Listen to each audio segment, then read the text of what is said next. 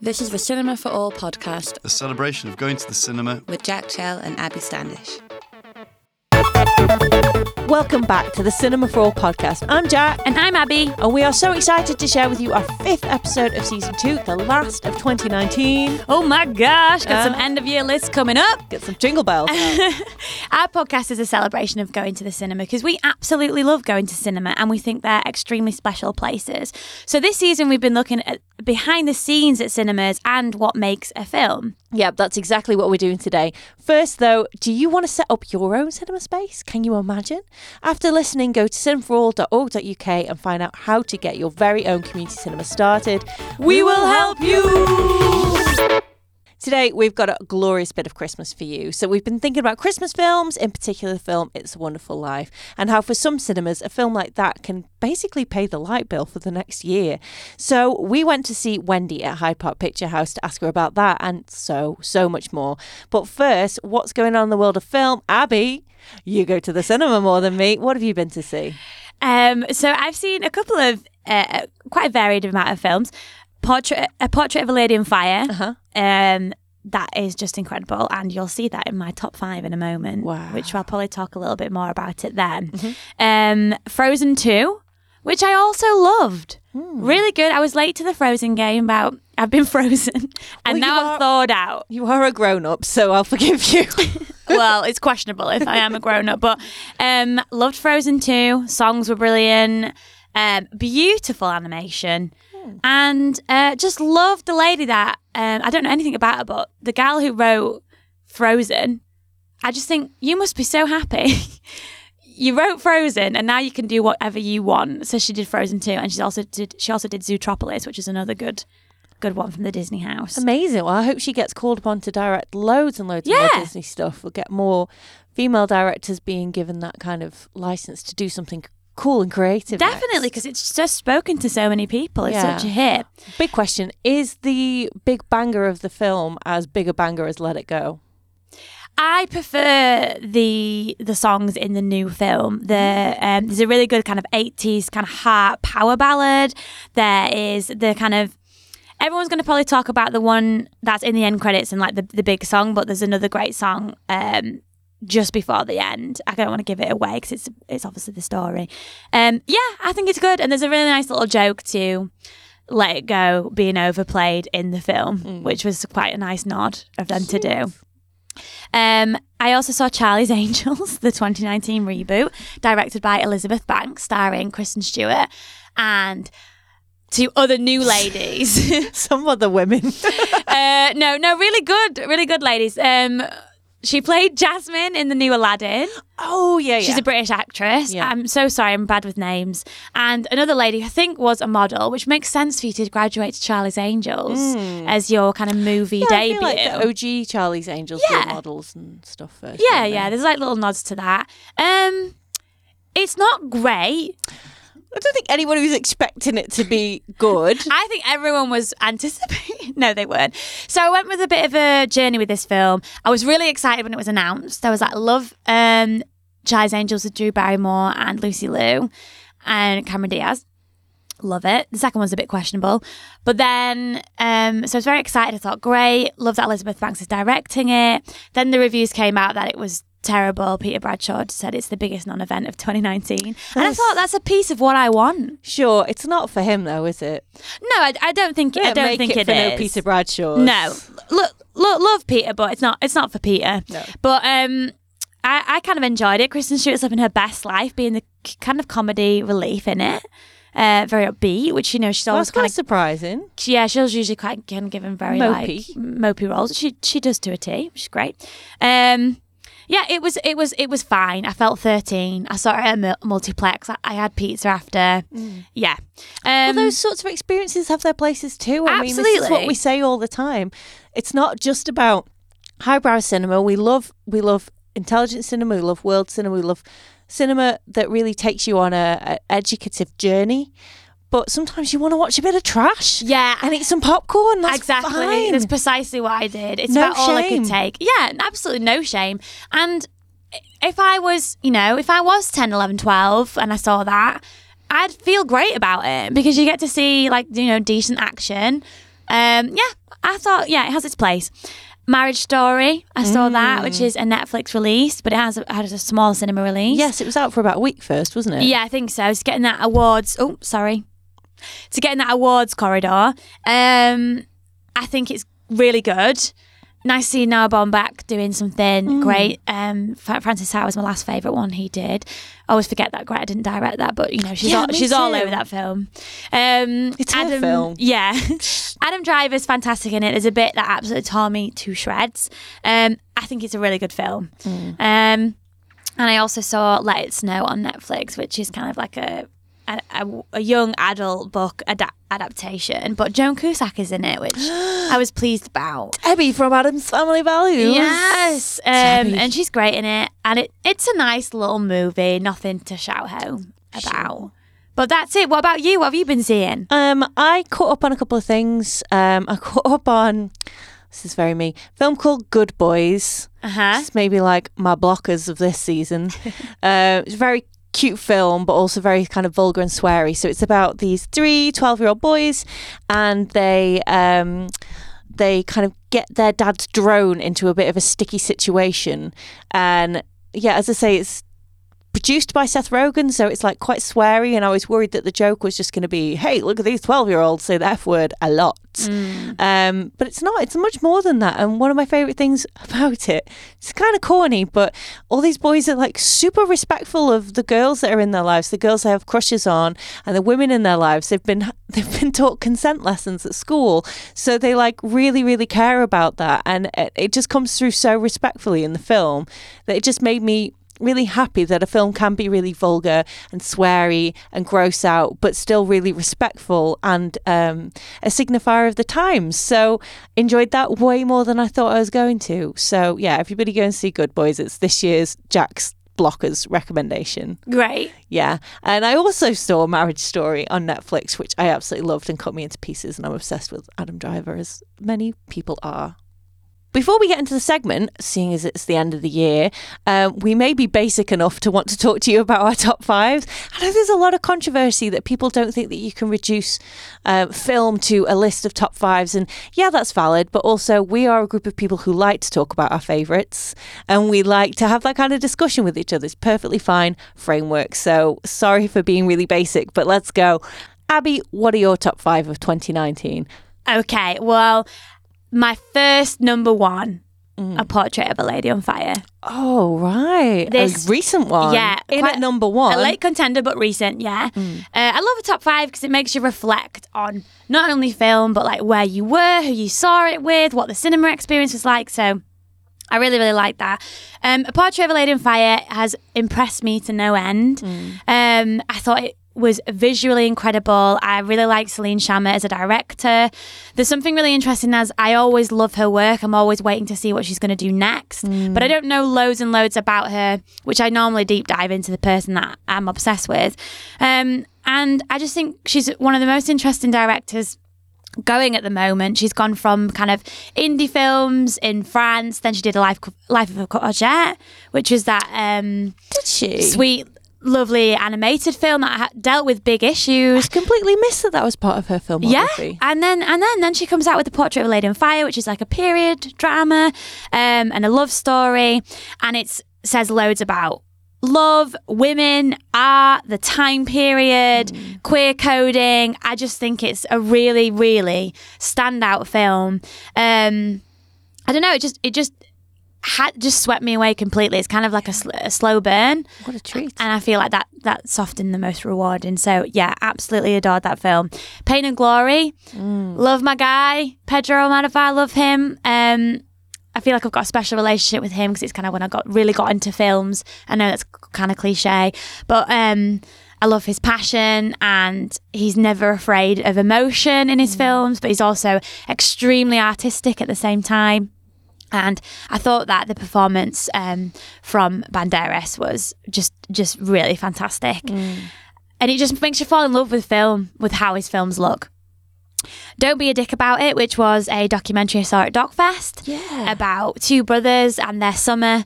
And one of the brothers has autism and one of the brothers has a fear of dogs. And it's just kind of like them going through their summer, coping with their kind of teenhood, and the younger brother kind of graduating onto his own life outside of that. But just a really clever, fun, very funny, laugh out loud documentary, and it was a very pleasurable experience to watch with an audience.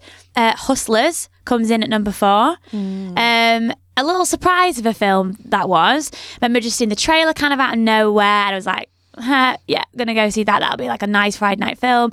But it's a bit of a Magic Mike, not just because it's about strippers, but also because it's got this really well-crafted film, surrounding the story. It's putting great female stars at the forefront, reminding us how incredible J-Lo is as just a figure of culture. And yeah, just really, really enjoyed the film, and there's some really surprising, funny moments in it, and that's kind of what won me over. It wasn't afraid to be funny. And Parasite at number 5, very great Korean horror genre film that's also kind of comedic. It kind of reminds me a little bit of Get Out and just all these other great genre films that do something a little bit different with what they're working with, but give you what you love about that genre. And I think a lot of people are going to really enjoy that. Amazing. What was your film discovery as well? We've been talking about films that are not new films but are new to us. My favourite film discovery, I was going to say Step Up, because I did know about Step Up, but I hadn't seen it. Watched it on my 29th birthday. Very enjoyable. Wow. But no, it's Sweet Bean. I kind of came a bit late to this film. I know it kind of captured community cinema audiences straight away, and now I just want to watch everything Naomi Kumasawa has done. It's just a very beautiful, hopeful, sad, gorgeous film. Lovely. Oh, what a gorgeous top 5 and discovery choice. I think we've seen completely different films this year, and my choices are completely different. Well, this is what I love about top 5. Yeah. See, it is interesting. Right, I'm getting in. My seatbelt's on. Take me on the drive. Okay. Big thing to bear in mind here is that me and Abby have not seen all of the films that were released. No, so many I've missed, which, producer Jay is going to luckily give his top 5, and he's kind of scooped up some of the ones. He probably has seen all the films that were released last year. So my top 5 in at number 1 is The Farewell. As you know, I've talked about it on the podcast, so I'm not going to talk too much about it, but I absolutely loved this film, and the feeling that it left me with was quite significant. And I think that's probably the thread that laces all of these films together. It's that I've thought about them and felt them for a long time afterwards, and that seems to have been sort of the theme for me this year. Number 2, even though it was kind of in a lot of awards categories at the very start of the year, it was actually part of this year's releases. So The Favourite. Great. Really important film for me that I absolutely loved to shreds. Again, we talked about it a lot on the podcast, so I won't touch on it too much. Number 3, Us, Jordan Peele's second film. Now, I really love this because I am a big horror fan, I'm a big genre fan, and I think Lupita Nyong'o's performance is just absolutely incredible, and it's quite upsetting to me that she's been left out of the Golden Globes nominations, but also the Golden Globes nominations are trash. They're just really bad. And I think that they don't have very much taste, and they're certainly not thinking very much about women and people of colour and queer stories. Everybody just looks the same in those categories. So Golden Globes, I'm done with you.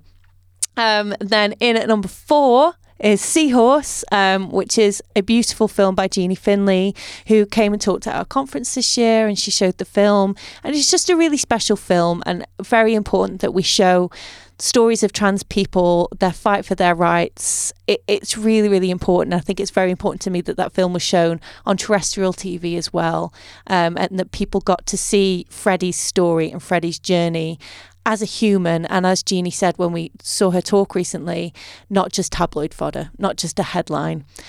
So really special to me that film's been seen by lots and lots of people. And then finally, surprise to even me, Last Black Man in San Francisco. Again, it's a film that I just wasn't sure about at the time, and I can't stop thinking about, and I keep coming back to it. I keep coming back to the scenery and the imagery, and again, the feeling that I was left with.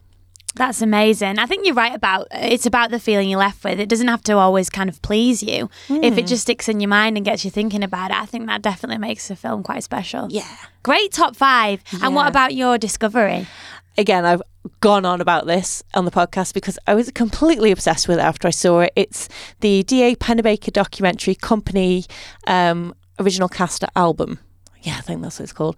It's just fantastic. It's just a little hour documentary of a group of Broadway musicians recording the soundtrack to Company by Stephen Sondheim in one evening. And they're getting more tired, they're getting more frustrated, they're getting more drunk because it's the 70s. And it's just stunning. And the music is stunning. And, it's also an incredible album. I think it's a little bit hard to get a hold of the documentary. So just go on Spotify and listen to the album and immerse yourself in some really bonkers Sondheim rhythms and wordplay, and the lyrics, it's just your mouth can't keep up with that kind of stuff. So especially if you love singing, go and check that out. Excellent variety, good choices. Yeah. Producer Jay, we're going to hand the mic over to you because you're not geared up for the mic. Jay is a great kind of cinema release hoover, and he will go and collect Come on, Henry. Those beautiful Henry crumbs Hoover. that I've dropped. So I'm going to pass the mic to Producer Jay. Right, thanks, Abby. You're welcome. So my list, I'll do it in reverse order, starting at number 5. But I mean, I feel like I should make a little mention. Although you said I'm a release Henry Hoover. Hoover. Yeah, I feel like it's quite a specific type of release. It's, as our colleague Rosie said earlier, all the like pretentious arty ones, which I'm not going to pretend that that's not the case. What a snap. Yeah. What a snap.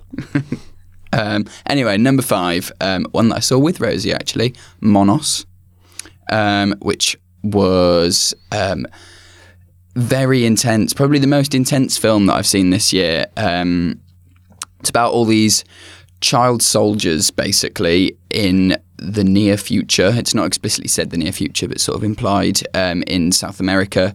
And it's a bit Lord of the Flies. It's a bit Embrace of the Serpent. They're sort of going mad in the jungle.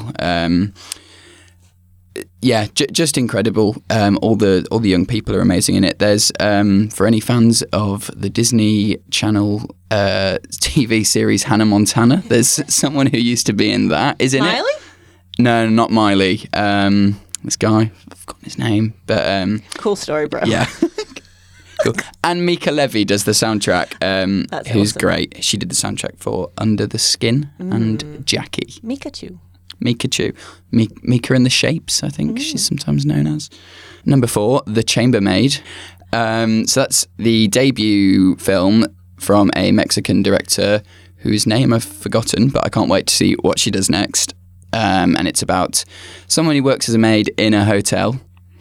It's very slow and it's just her going about her life as a maid, but it's very sad. Great.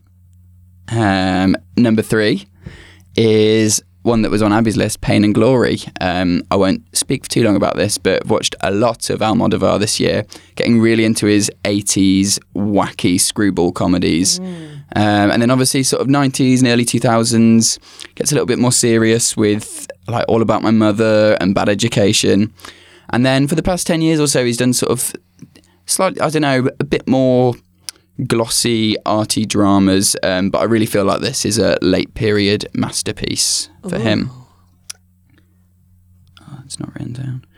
Number 2 is So Long My Son, which saw very recently, and it's a 3-hour Chinese drama about 2 families, and it basically follows them over 30 years and amongst other things how the one-child policy affects them both in very different ways. The 2 leads are both phenomenal. I think they both won Best Actor and Best Actress at the Berlin Film Festival this year. Just tremendous, and I think it's got a little release over the next month or so seek it out if you can. It's worth the 3-hour runtime. And my number 1 is Happy as Lazzaro, which I've been talking about all year. It's an Italian sort of magical fable about some farmers in rural Italy. I don't want to say too much because something happens about halfway through the film and it all changes and turns upside down. To be honest, don't watch the trailer because I saw that recently actually, and it completely gives away sort of the big turning point in the film. But yeah, she's great, the director. She's got a film on Mubi at the moment. And what was your discovery? So my discovery, probably the most pretentious choice, was, it's a little bit of a cheat. It's 3 films, but often seen as one, I think. It's the Human Condition trilogy, which is a 50s Japanese epic, basically. It's 3 3-hour films, and I watched them with a friend in about a week, and it's very grueling. Follows this guy who gets dragged into World War II and his position changes throughout the 3 films. Sort of he's a businessman at the start, and by the end he's in a prisoner of war camp, and he's always trying to sort of change things for the better, and he really cares about people, but he just keeps getting blocked by the powers that be. Yeah, definitely worth checking out. It's available on a very nice Blu-ray box set. Ah, nice. What a treat from producer Jay. Just a little Christmas gift from us to you. Yeah. Let's get into our segment. Cinemas can often be like wonderful snow globes that we go into, we're safe, and we get to just enjoy an experience in this one contained little thing. Mm-hmm. And speaking of Hyde Park Picture House, they actually have a beautiful snow globe that they got made for Wendy with Hyde Park inside. And it's so spectacular because what a beautiful, beautiful building, and it's so important that we preserve the heritage of buildings like that. It's our history. Absolutely. It's part of our cinema-going history and our history as cities and towns in the UK. Definitely. So we hope that you enjoyed this as much as we enjoyed going to visit. We did. All right, let's get into it.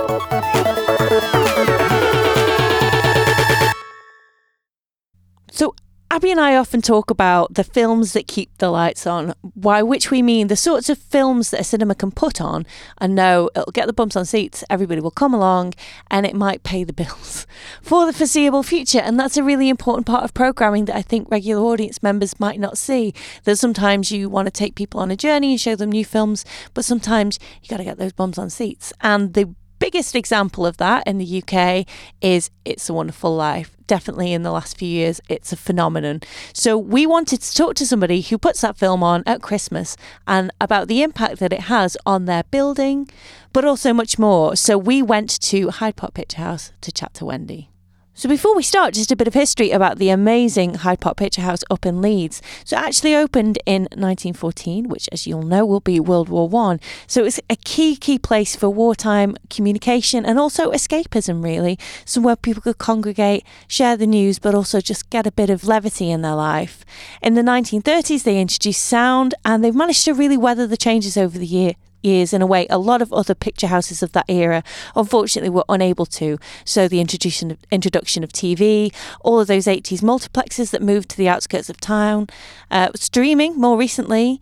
In the 80s, the Friends of Hyde Park Picture House formed, and that's still going, and they have been absolutely crucial in lobbying to the public and lobbying to the council to make sure that that incredible space stays open. In the 90s, it was bought by the Leeds Council, and one manager in the past actually remortgaged his house to keep the place going. It's actually incredible to think about the sacrifices people make to keep these spaces alive for us. Next year is a really, really special year for Hyde Park Picture House as they are preparing for some huge building works that will see a second screen open up in the basement, as well as a lot of works that will help to preserve it and help make it more accessible for people. So in 2020, they will be on tour using different venues across Leeds. What an amazing opportunity for them. Christmas film. Oh. Yeah. So have you guys been to Hyde Park before? No, I've never been. Oh, I've seen it from the outside before, Yeah, me but too. never I've the inside. parked near here. Good story. It's just down Here the it road is. from. It's here. Oh my god! Oh my gosh. Wow, It's so like cute. It's beautiful. Oh, so there's this really beautiful little ticket booth, like an old-fashioned ticket booth that's just stunning. lovely just pillars. straight out onto the street as well. Yeah. Like you can buy a ticket without going in the doors, which feels old. You can imagine people queuing around the block. It feels like Yeah. a real neighbourhood cinema, how things used to be. Definitely, it's, they still it's do. on the corner. It feels like all the roads sort of meet here. It's weird because you've just got houses, a Sainsbury's, and you walk around the corner and wham. Yeah. There's absolute chef's kiss of a cinema is just Chef's there. kiss of sin. It I is. love it. I honestly feel like I can just feel the past all around me. I can see all the images coming together. I Yeah. can see what it used to be like here. I can't get over this ticket booth. Isn't it so good? Oh my god, they've board Yeah. where they put the names of films up. I think for cinema nerds like us, all these old details, like the lettering that tell you the film times, these are just absolute perfection. This is the kind of stuff that you live for. So we've just come in and the interior is just stunning. One of the first things you notice when you come in is a lovely small kiosk selling your favourites like popcorn, hot drinks and pop, but also some homemade treats from some local bakeries. The kiosk is very small and it's what you're greeted with when you come in by some friendly people. I already have a hot steaming tea in hand. There is a classic popcorn machine, cookies, freshly baked cookies, ice creams in a little fridge. Local ice cream, yeah. Local baked goods.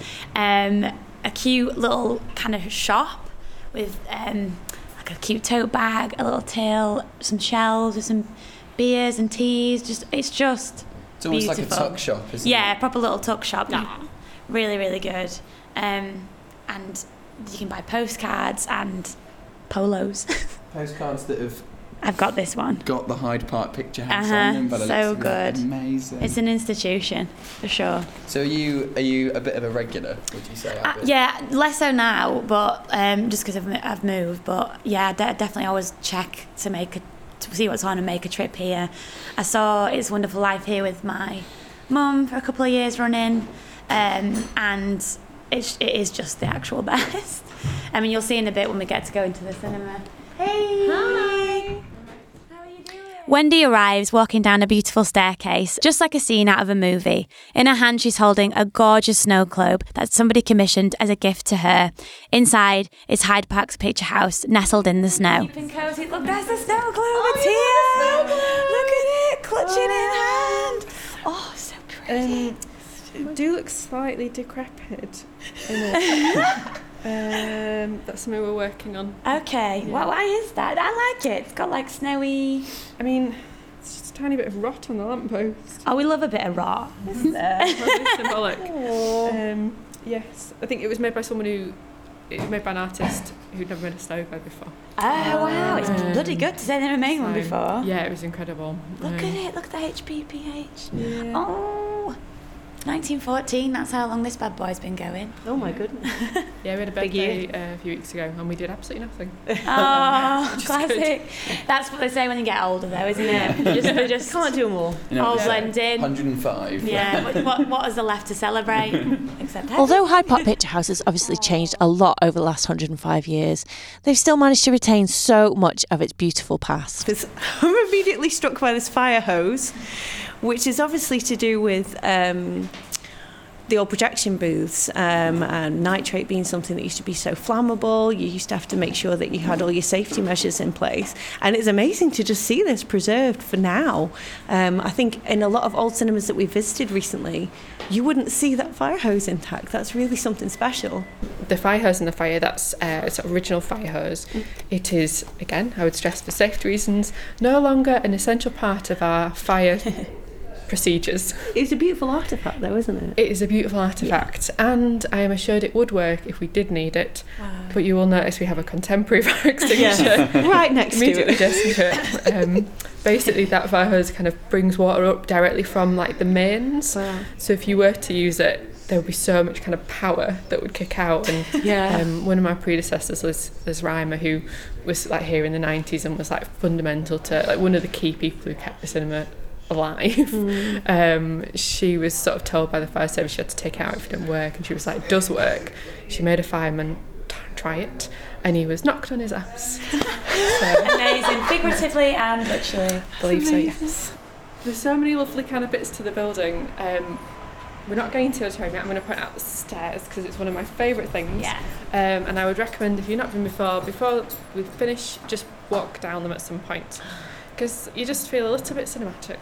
You do. A bit of a Scarlet O'Hara moment. Yeah, I'll take that. And head through. We're also showing some contractors around. Oh my god. But this is our lovely auditorium. Oh, It is We walked into the auditorium, which was delicious. It's everything you expect from an old cinema: red carpets, plush seats, and some gas lamp lighting. But what stood out is this strange, unusual looking Art Deco clock, which has a lot of history at the cinema and lights up, shining the way to the front. So you'll see at the sides our original gas lighting. We're the only cinema, we're definitely only cinema in the UK that has them and uses them every single day. do you? We claim we're the only one in the world and no one has disproved us. And Until that's somebody comes along, you keep saying it. exactly, I think that's how it works Yeah. in cinemas. Like, Yeah. just like sometimes you just assert saying it. it. Yeah. Get ready to backtrack at some point. Yeah. And Anticipate an angry email from somebody in Yeah. Australia. But it's gold until then. yeah, exactly. It's beautiful. It definitely adds to the atmosphere massively. I think what strikes me at the minute is just how beautifully well kept it is. Like, you go in a lot of cinemas that are fairly new build, and the seats are quite tatty and the carpet's tatty and it needs painting, and it's turned into a bit of a flea pit over a short period of time. And here is this beautiful building that's been here for such a long time, and the seats are pristine, your carpet's really clean. Just, it feels so fresh and lovely, and there's so much love and care into this place that it feels just as it would have been then. It's such an honour to hear you say that, because I think there's such a lot of love that's gone in just over the 100 and whatever years that it's been going. There's so many kind of people who've laboured over it, ranging from just the hoovering and seat cleaning through to sort of trying to make the projection work and trying to kind of keep things like that up to standard and trying to make it sort of fit for purpose and meet the expectations of modern audiences, but also modern filmmakers, because like we're trying to sort of keep both those two groups really happy and keep working to support them both. And we've put so much time in. I think it's funny being at this kind of like critical point for us where we are like trying to work out, right, how do we now sustain this for like another 100 years, and how do we make it a bit easier to look after the building.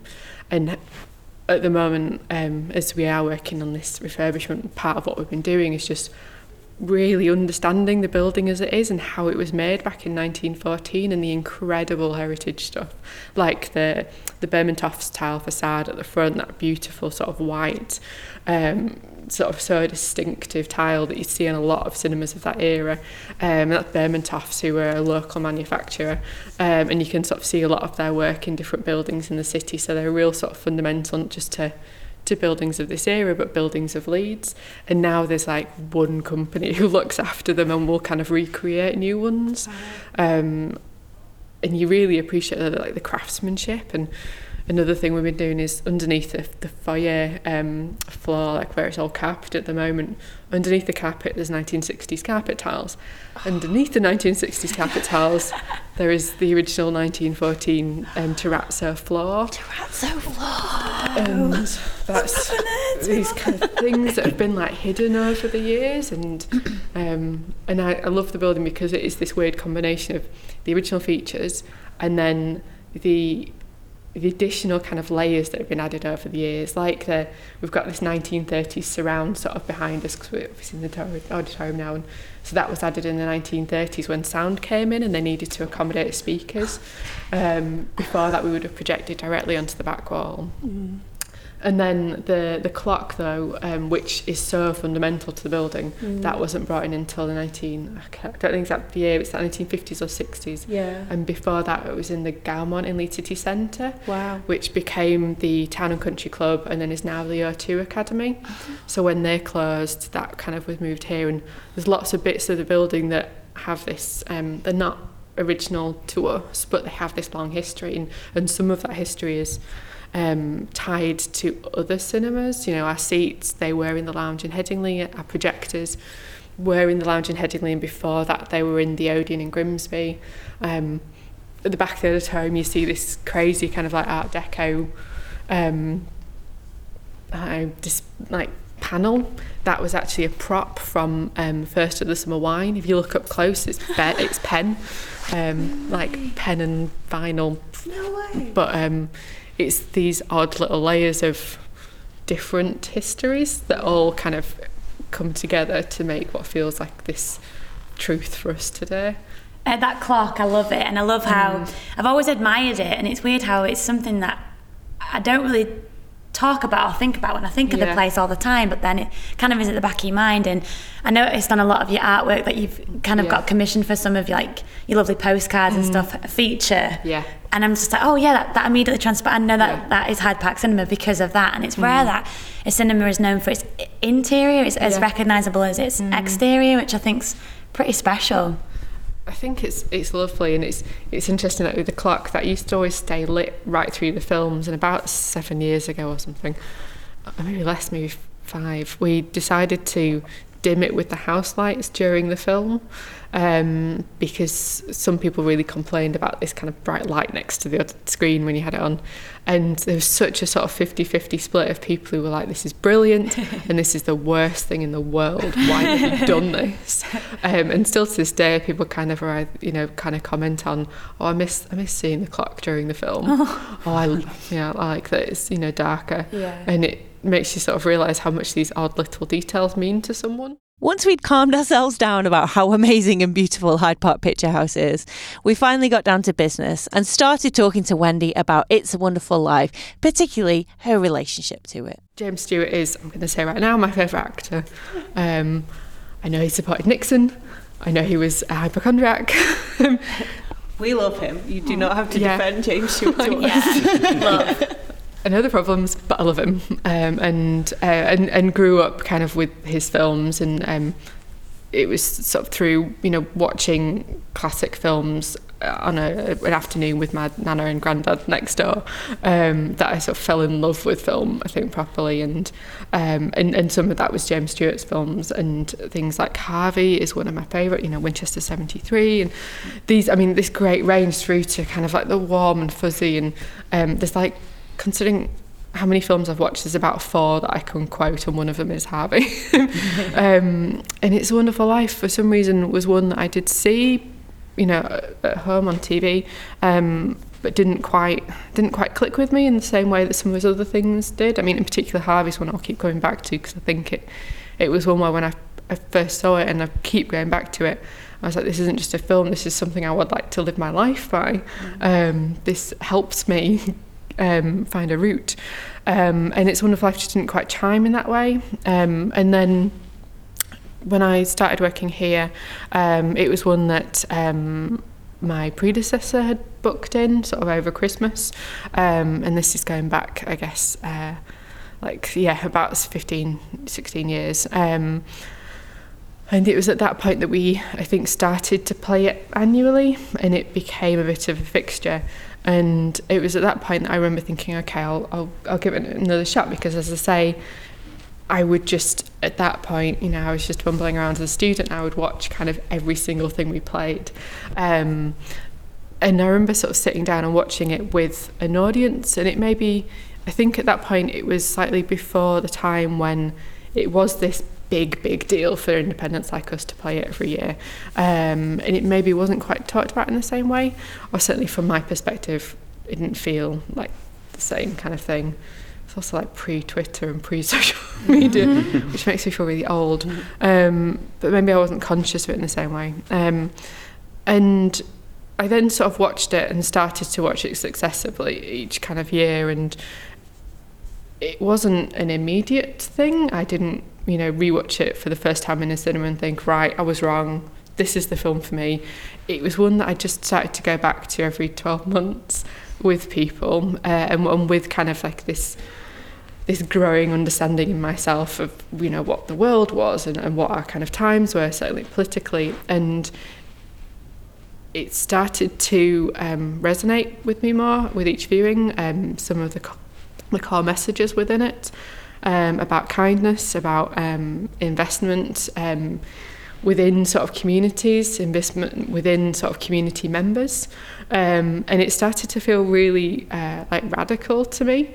And I think I started to appreciate some of the drama in it more. And one of the things I really love about James Stewart is that he, you know, within his career kind of dipped between really light and fluffy and warm, and then really dark. And there are points in It's a Wonderful Life where it's so bleak and so hard, and it makes me cry every single time now, because he's showing a man at his worst moment, and it, you know, I don't want to give spoilers, but it redeems, and that's an incredible thing to do. And I know that there are problems with the film. I think, you know, the representation of the African American characters is terrible, and it is of its time. We can talk about that, but the elements of it which are contemporary and radical and humanist are so important. And now it's like we show it every year, and it's, you know, sellouts time and again.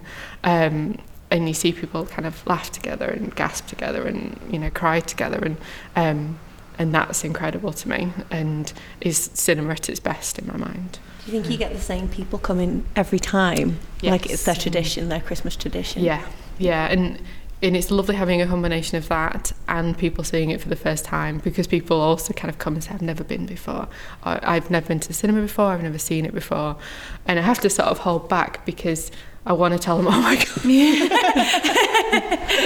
But I also want to give them room to not love it, because it didn't, you know, I know that it's not for everyone, and no film is for everyone. And I don't think there's anything, you know, wrong with not loving It's a Wonderful Life. I'm trying to get that balance of, like, I want to be enthusiastic, but I want to give you room to decide what you think of it. But it's lovely, and it's, yeah. Now, there are loads of Christmas films that independent cinemas can choose to screen from, but over the past 6 to 7 years, It's a Wonderful Life has become the Christmas films that indies always show. Wendy had some ideas about why the film has gotten this status.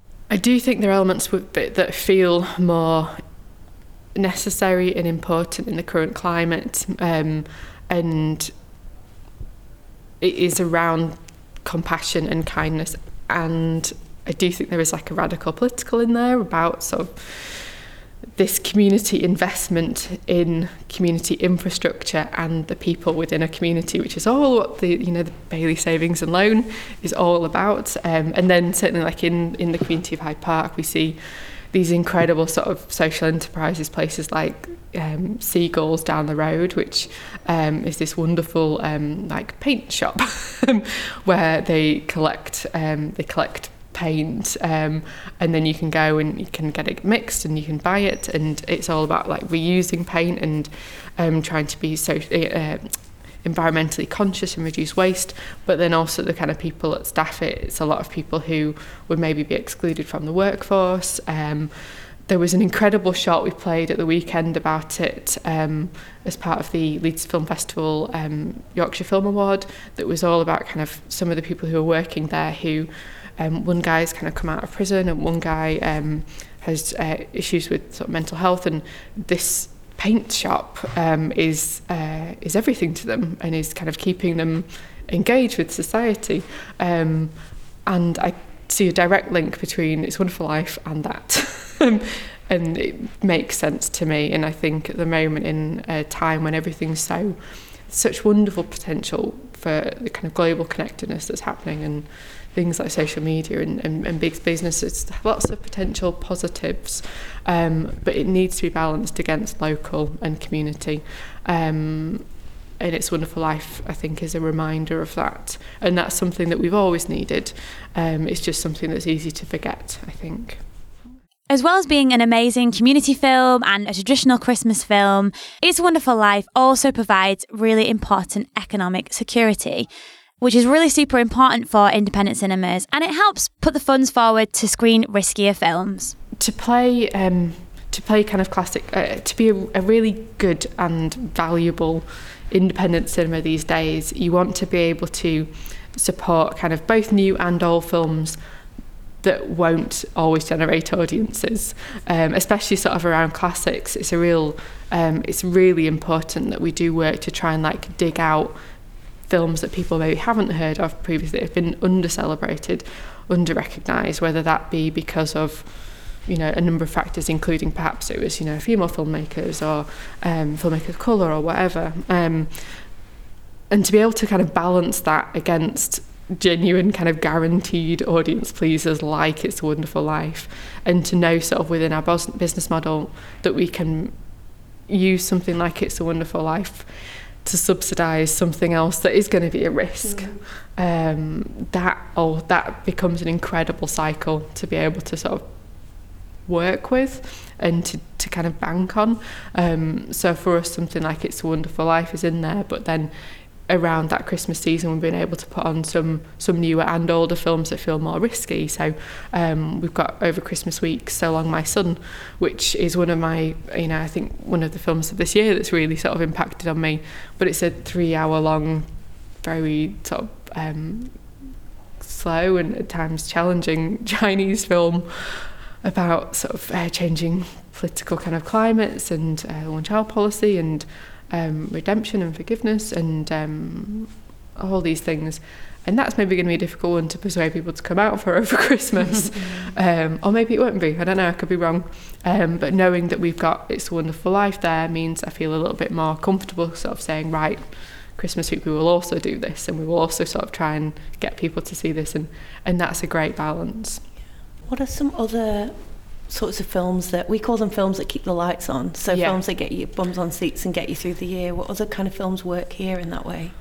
I'm pretty sure we could play any John Carpenter ever and it will always be popular. So that's always good. Like They Live, I think people would be happy for us to play it on a regular repeat. Rocky Horror Picture Show is the one that we'll try and play every year. It will always be popular. And I think interestingly, with these films, something like Rocky Horror, it's always popular. It's always kind of quite meaningful as well. And it's really amazing with that kind of seeing, it's always packed out.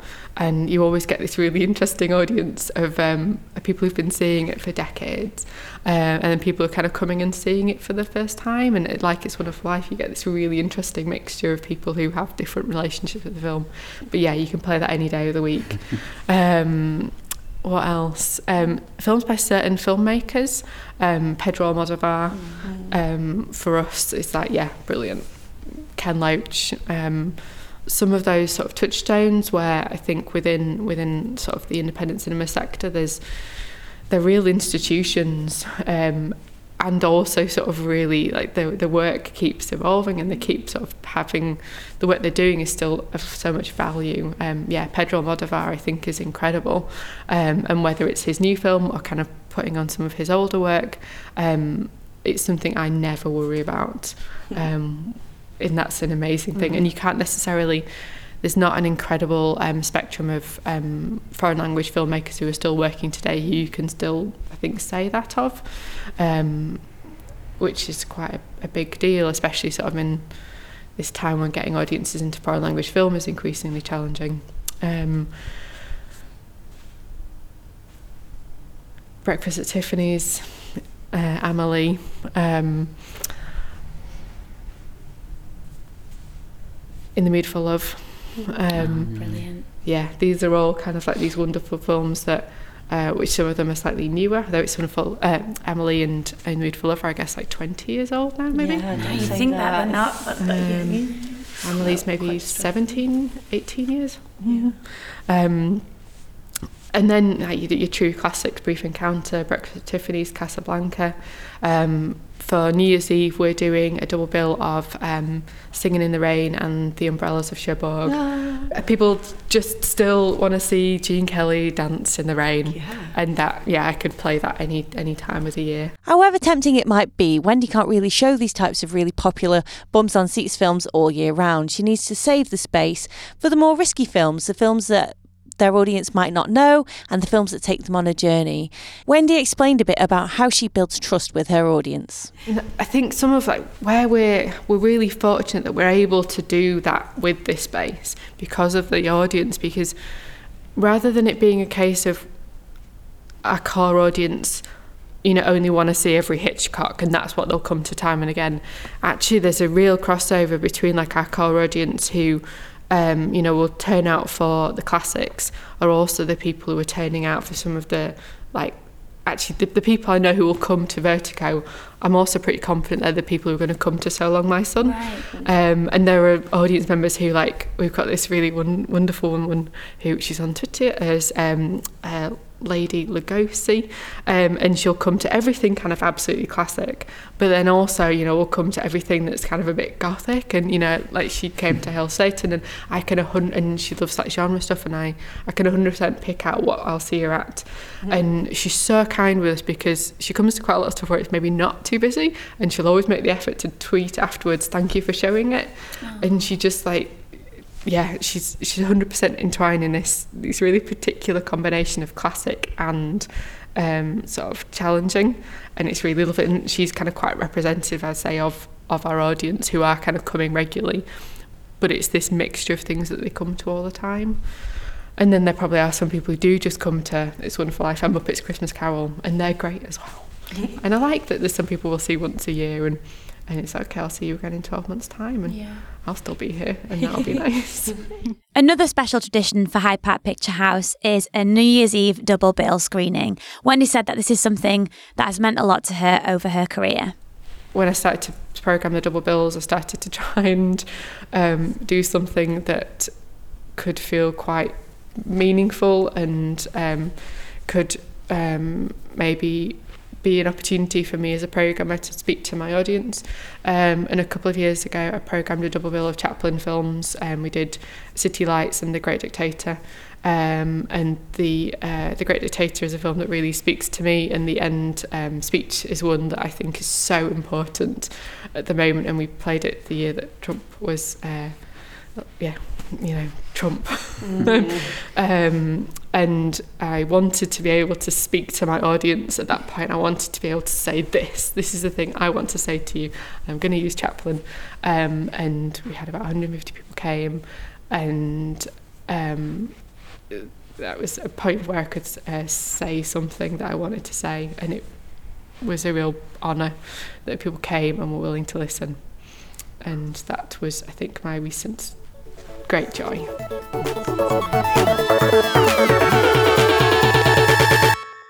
Well, we could have just talked to Wendy for hours, couldn't we? Seriously, Sarah, I wanted to live in there. What a glorious afternoon. And Wendy's just somebody who so authentically connects with what it really means to show films to people, to audiences. It's just such an important part of her life. And I really feel that her audience must absorb that energy when they come into the Hyde Park Picture House. Absolutely. Love her to bits. Yeah, we had a great day, and then we got donuts. Yeah. If you like the Cinema for All podcast, please rate and review us on iTunes. I know we ask this a lot, but it really does mean a lot for the podcast. It helps us find new listeners and also to hear about what you think. So also tweet us at Cinema for All Pod. So that's it for 2019, but we'll be back in January with some special episodes to carry on season 2. But for now, it's time to roll credits. Producer, Jay Platt. logo designed by Lydia Lipinski at Thoughts Make Things. hosted by Jack Chell. and Abby Standish, with thanks to Wendy Cook at the Hyde Park Picture House, Deborah Parker and Sheffield Live. the Cinema for All podcast is supported by the BFI, awarding funds from the National Lottery. Thank you.